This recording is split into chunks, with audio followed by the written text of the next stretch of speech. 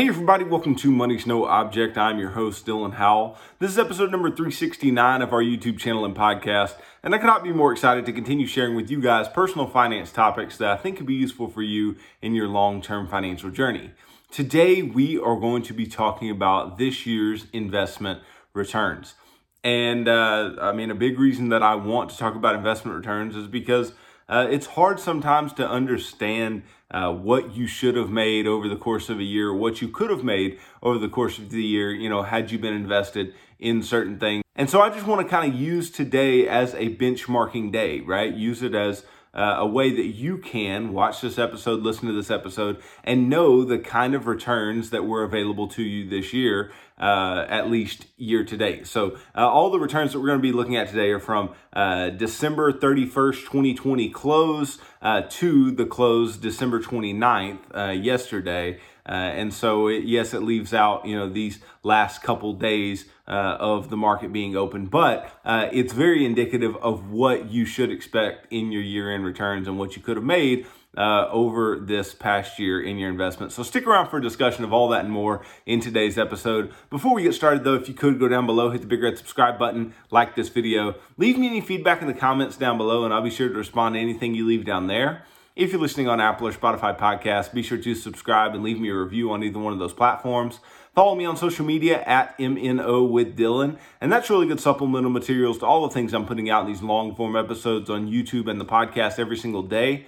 And then if you need somebody to help you to build a financial plan and keep you accountable to that plan over the long term, then I can do that. Just DM me on any of the major social media sites and tell me that you are interested in financial coaching sessions, and you and I can begin working together, pushing towards your long-term financial goals and ultimately pushing you on towards long-term financial freedom, which is what I hope for every single individual who's watching or listening to this show on a day-to-day basis.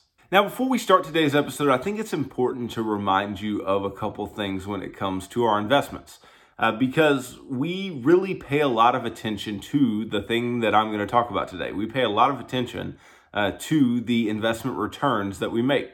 And that's not wrong, right? It's not wrong to want to make good returns. It's perfectly natural to want to make good returns, right? But it is wrong to think that good returns or great returns are the only way to build wealth over the long term. It's just absolutely untrue, right? Ultimately, the way that we are going to build wealth over the long term is to put away a lot of money, right? Is to be aggressively investing over a long period of time, right? And this is hard to do, right? It is hard to talk yourself into deferring from the money that you could be consuming and ultimately choosing to invest it in anything, much less the things that I'm going to talk about today. But if you choose to do so, if you defer more of your salary, of your income on an annual basis, then you are going to end up with more money in your investment accounts. Whether you make a great rate of return or not, right? If you put away a lot of money, you'll have a lot of money, right? Now, we can talk about all the investment scenarios that we want to, right? We can talk about all the scenarios in which you put away $158.13 a month for 40 years, making 10%, and that makes you a millionaire, right? We can talk about that. And that's putting away very, very little money over the long term and, coming out on the other side as a millionaire.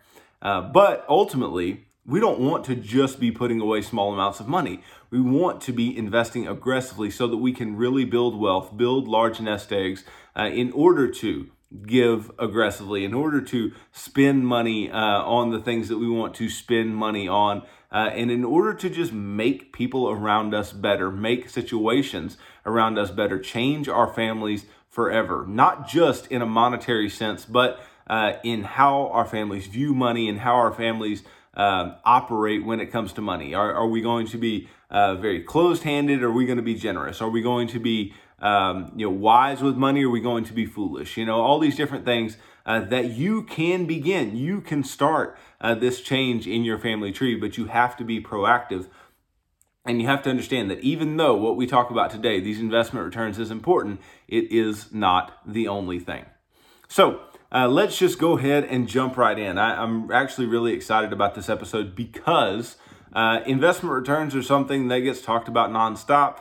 but I want us to be able to just take a pretty objective view as to, what has this past year looked like, right? What has 2021 looked like when it comes to investments?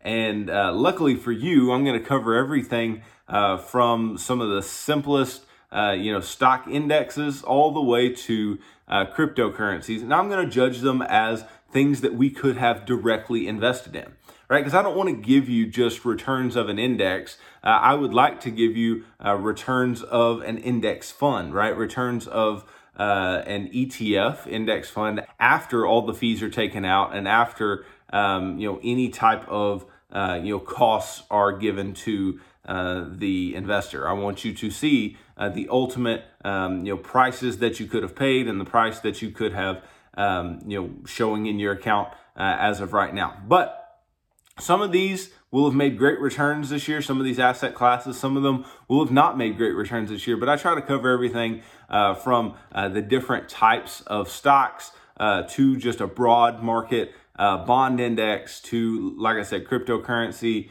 gold, commodities, all these different types of things. But like I said, let's just jump right in.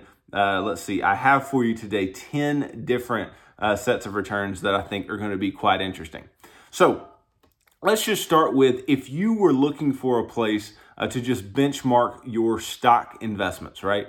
Let's say you invest in individual stocks, or let's say that you're just buying mutual funds or index funds or actively managed ETFs even, and you were just looking for a place that you were like, okay, I want to know what I could have made had I just invested in the total universe of stocks, right?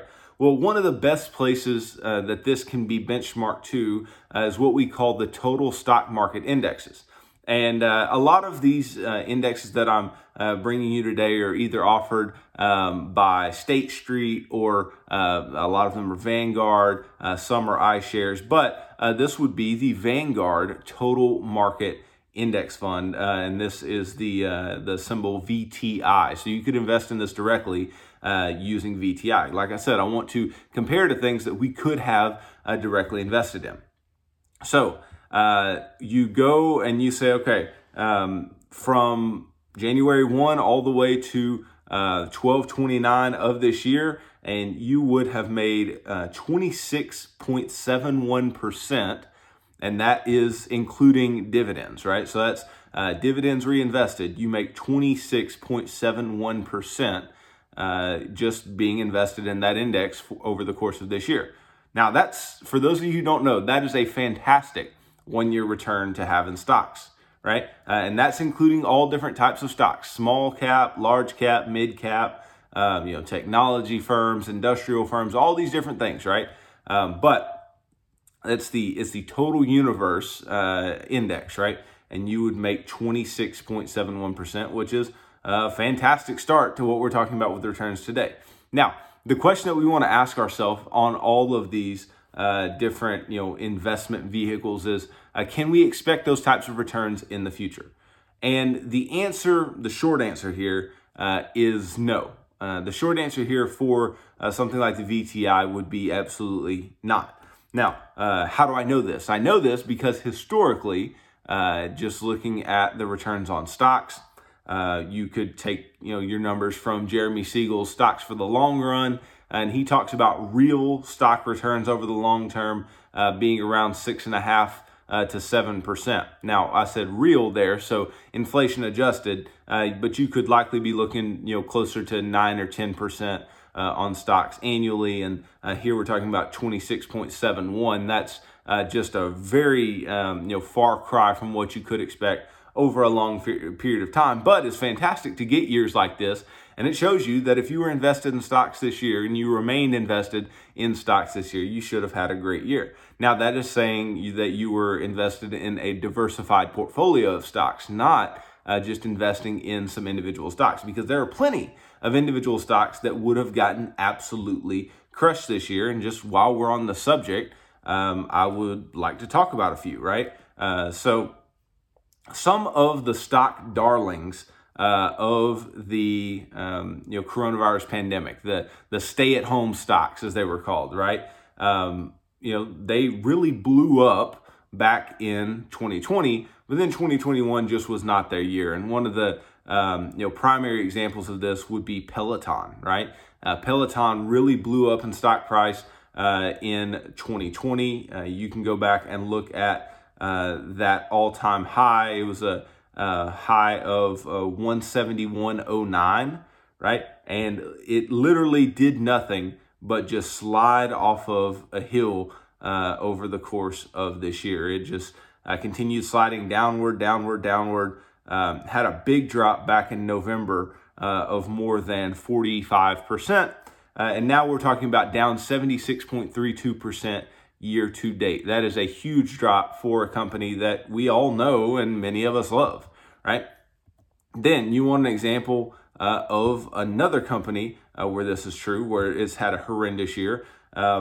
Zoom Video, right? Another darling of the coronavirus pandemic is down 49.49% year to date. And again, this is when stocks are up 26.71%. So just a lesson to be learned here is that you could invest in a large diversified group of stocks and make what the total market makes here, and that's fantastic. But if you would have been invested in things that were hot based on last year's news, based on last year's information, then you would have gotten absolutely slaughtered in stocks this year just based on some of these that I laid out for you. And there are several more that follow those same type of catastrophic losses since the beginning of 2021. So I just want you to know that, and this is me kind of making a point here, that indexing, right, buying large diversified groups of stocks or just any asset class is a very, very good way to go. And it would have yielded you quite a bit in stocks this year.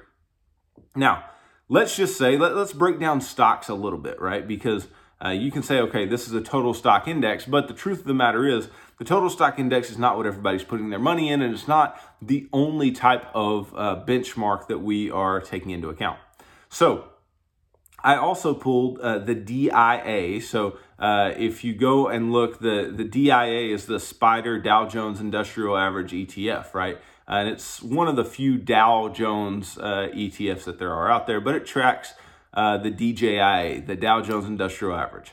And if you looked from the beginning of 2021 to the close yesterday, you would have made 23.75% being invested in the Dow Jones, dividends reinvested there, right? So you still would have made outstanding returns, but lower returns than the total stock market index. And that's not surprising because Dow companies are typically more stable, have lower returns, all else equal, than the smaller companies, the mid-cap companies. They're very, very large, mature companies, but that's still a great return that you could have made, especially in lieu of what you could have lost in some of the individual stocks that you could have been invested in. Okay, so that's the DIA, not a huge one to benchmark to there, but this next one is a very, very big, very, very substantial benchmark that we need to pay attention to, and specifically because this is the largest index fund in the world, and that is the VOO. And you're like, well, what's VOO? Well, that is the ticker symbol for the Vanguard 500 index. Okay, and there's no surprise why this is one of the largest, or is the largest index fund in the world, and the largest one that tracks the S&P 500. Well, it's because Jack Bogle, who started Vanguard, who ran Vanguard for such a long time, his life's work was the index fund and was this S&P 500 tracking fund. And so, what did this make this year? Well, I told you that the total market made 26.71%, the Dow 23.75%. What about the S&P index fund here? That would be 30.85%. So being invested in the VOO, you would have made 30.85% with dividends reinvested over the course of this year so far.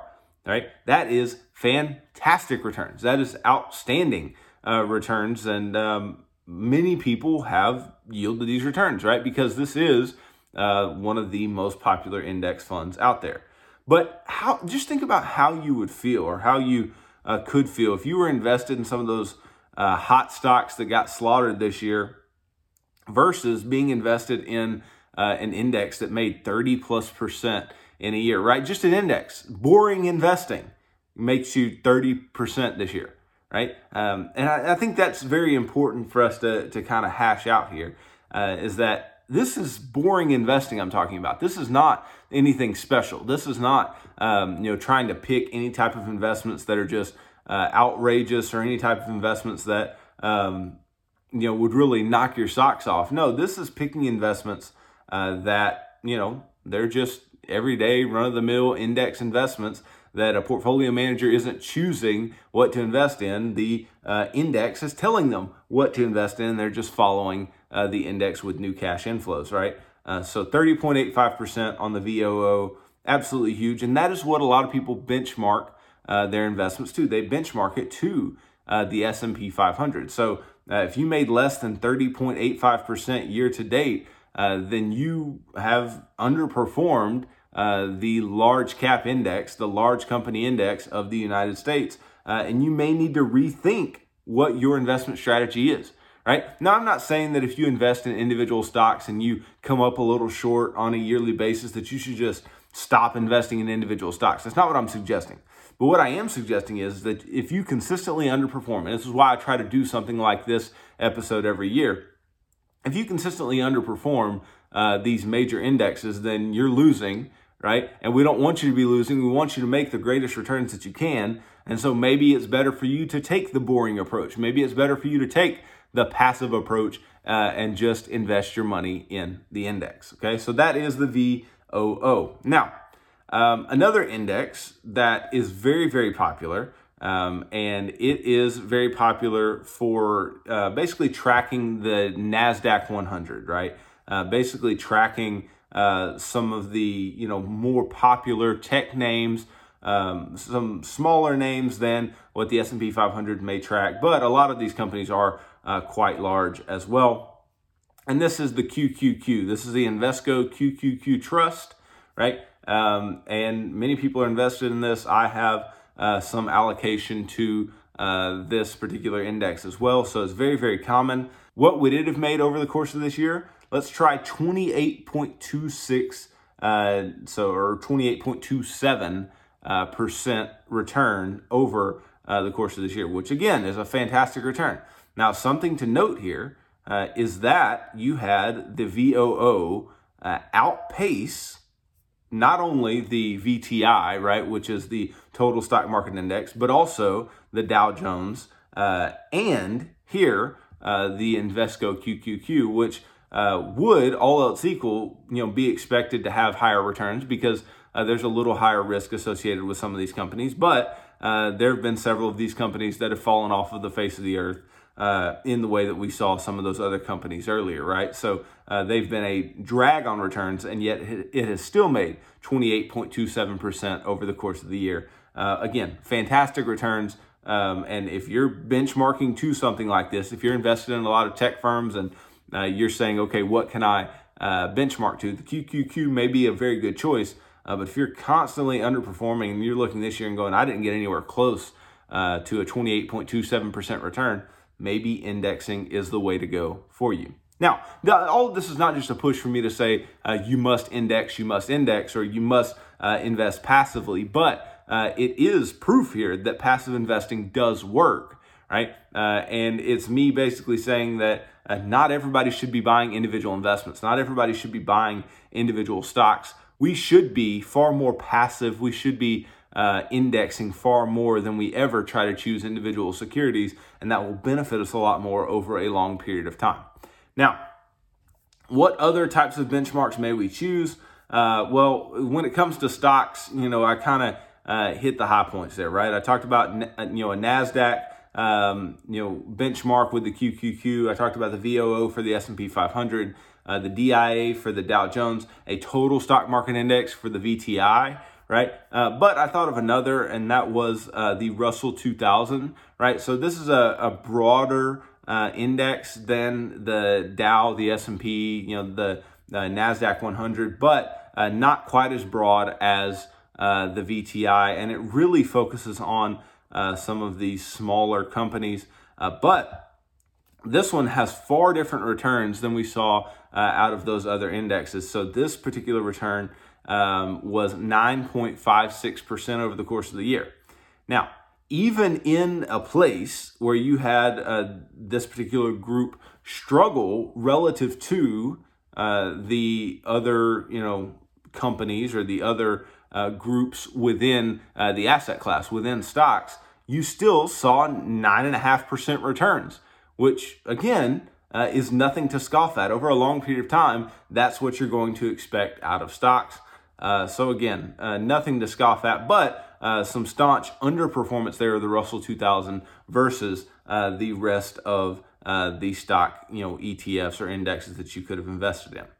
Now, that's what I have for you when it comes to stocks, right? But stocks are not the only asset class. They may be the most, looked at. They may be even the most important, maybe, but they are not the only asset class, and so we're not going to look at them as such. And we know that many of you likely have allocation in some of these other areas as well. So I also pulled a total bond market index, right?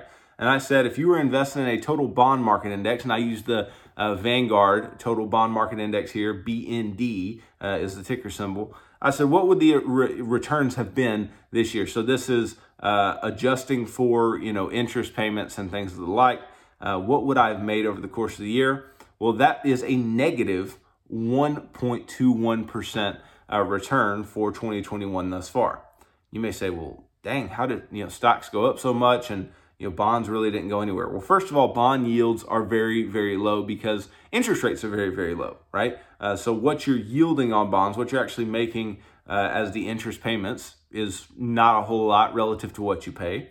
And then when interest rates go up, the prices of bonds go down, right? And so this entire year, we've had interest rates that have been stuck by the Fed basically in the 0% range, but they have ticked up from where they began the year at. So like the 10-year yield and these other treasury yields, they are higher than they were at the beginning of the year. And what that does to bond prices is it decreases bond prices. And so you see this negative return. Now, does this mean you should never invest in bonds? No, right? But you have to understand some things. In an inflationary environment, bonds are not going to be the most useful investment because there is a fixed payment, right? And fixed payments over time with bonds get eaten away at in purchasing power by inflation, right? So inflation is not good to bond returns. Then ultimately, we know that we might have some allocation to bonds over time, but that allocation is not simply for returns. That allocation may be just for risk and diversification's sake, which is perfectly fine, right? If we're trying to take less volatility, then a total bond market index, at least in the short term, is going to work for us. And, I've talked recently about how stocks over a long period of time are going to have less variation than a bond index and higher returns, all else equal. So this would be your bond return. You could break this up into any number of subcategories, though. You could look at corporate bonds, short-term bonds, long-term bonds, treasury bonds, whatever you wanted to do, and may find some different returns there. But that is a total bond market index return. Then, there's always been this thing that says, okay, in an inflationary environment, which we are in, gold is a great place to go. Gold is going to be the winner. Gold is going to blow up in price if you are in an inflationary environment. And that was not true. So I pulled from the GLD, right, which is an ETF that tracks the price of gold, right? And I said, well, hey, what was the return this year? The return was negative 2.33% on gold in an inflationary environment. So it kind of pokes holes in the theory that this would be the best place to be in an inflationary environment. And then the question is, where do people go? Well, I think a lot of people went to stocks because of low interest rates.